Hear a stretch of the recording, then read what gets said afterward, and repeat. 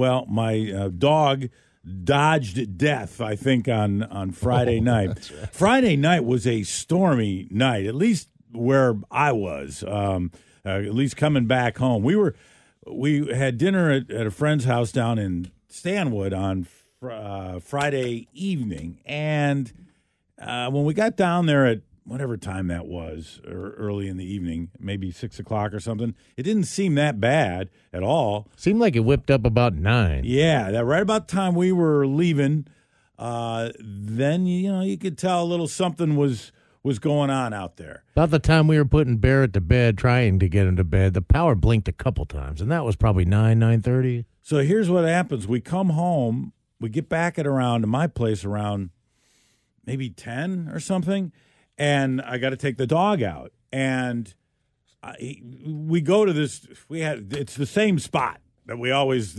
walk to, right up my back, down 2 steps, and just like 2 or 3 feet across to this green area here that is underneath some trees, and that's where he goes, and he really works probably maybe an 8-foot area that he'd just kind of pace back and forth, does his thing. It's the same area all the time, and so we go out there, and it's windy, and it's raining, and he's not in any mood to dawdle. He knows I gotta do this and get out of here, and so he does. And we were out there we were out there for maybe 30 seconds, and we walked the 2 steps back up the porch into the place, and not even a minute later, I hear this big whoosh sound, and I look out, and the area we were standing, a tree, not the whole tree, but a portion of the tree and its branches had come down. And my dog Harpo's, I don't know, 8 or 9 pounds. He's nothing more than that.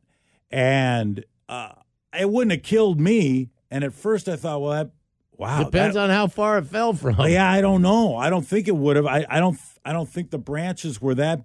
I didn't think the branches were that bad. But I looked at it, and it completely covered the whole area. It was onto my porch.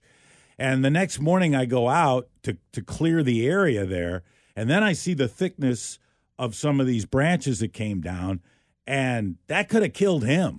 I mean, they were that. Oh, yeah. Depending on the force that it came down, at the very least, and we were like 60 seconds. It was just timing on our part. Doesn't have to be a very big thing if it's coming from 40 feet up. It would have knocked me. I'm sure it would have knocked me down, and he'd have been underneath all that, and it would have been just chaos getting him out from underneath those branches and everything.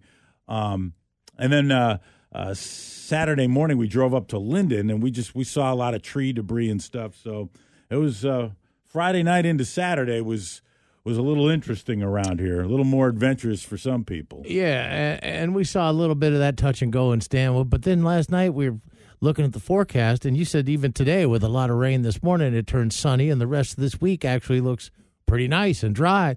But if you look a little further, Taryn said she was looking at like a Thanksgiving forecast. They were talking about it could be snow. We could have like snow by like Thursday, Friday, Saturday of Thanksgiving week. Well, there's plenty of snow in the mountains this weekend. In the news coming up here in about 15 minutes, we'll check out the report from Mount Baker from over the weekend.